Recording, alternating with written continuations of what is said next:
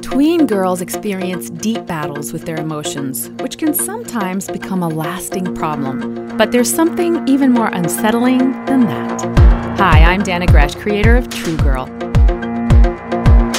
It's difficult to watch young girls become overwhelmed and controlled by their emotions. But we can kind of expect it. They're still growing and maturing. Their brain is still developing. But what's more troubling, that our daughters and granddaughters are struggling, or that we have not yet outgrown it? We must purpose to walk in clarity and peace in spite of how we feel. As you pray for your daughter's emotional maturity, ask the Lord to do the same for you.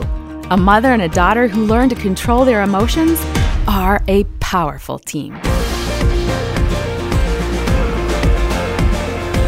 For more tips on how to raise your kids, go to danagresh.com.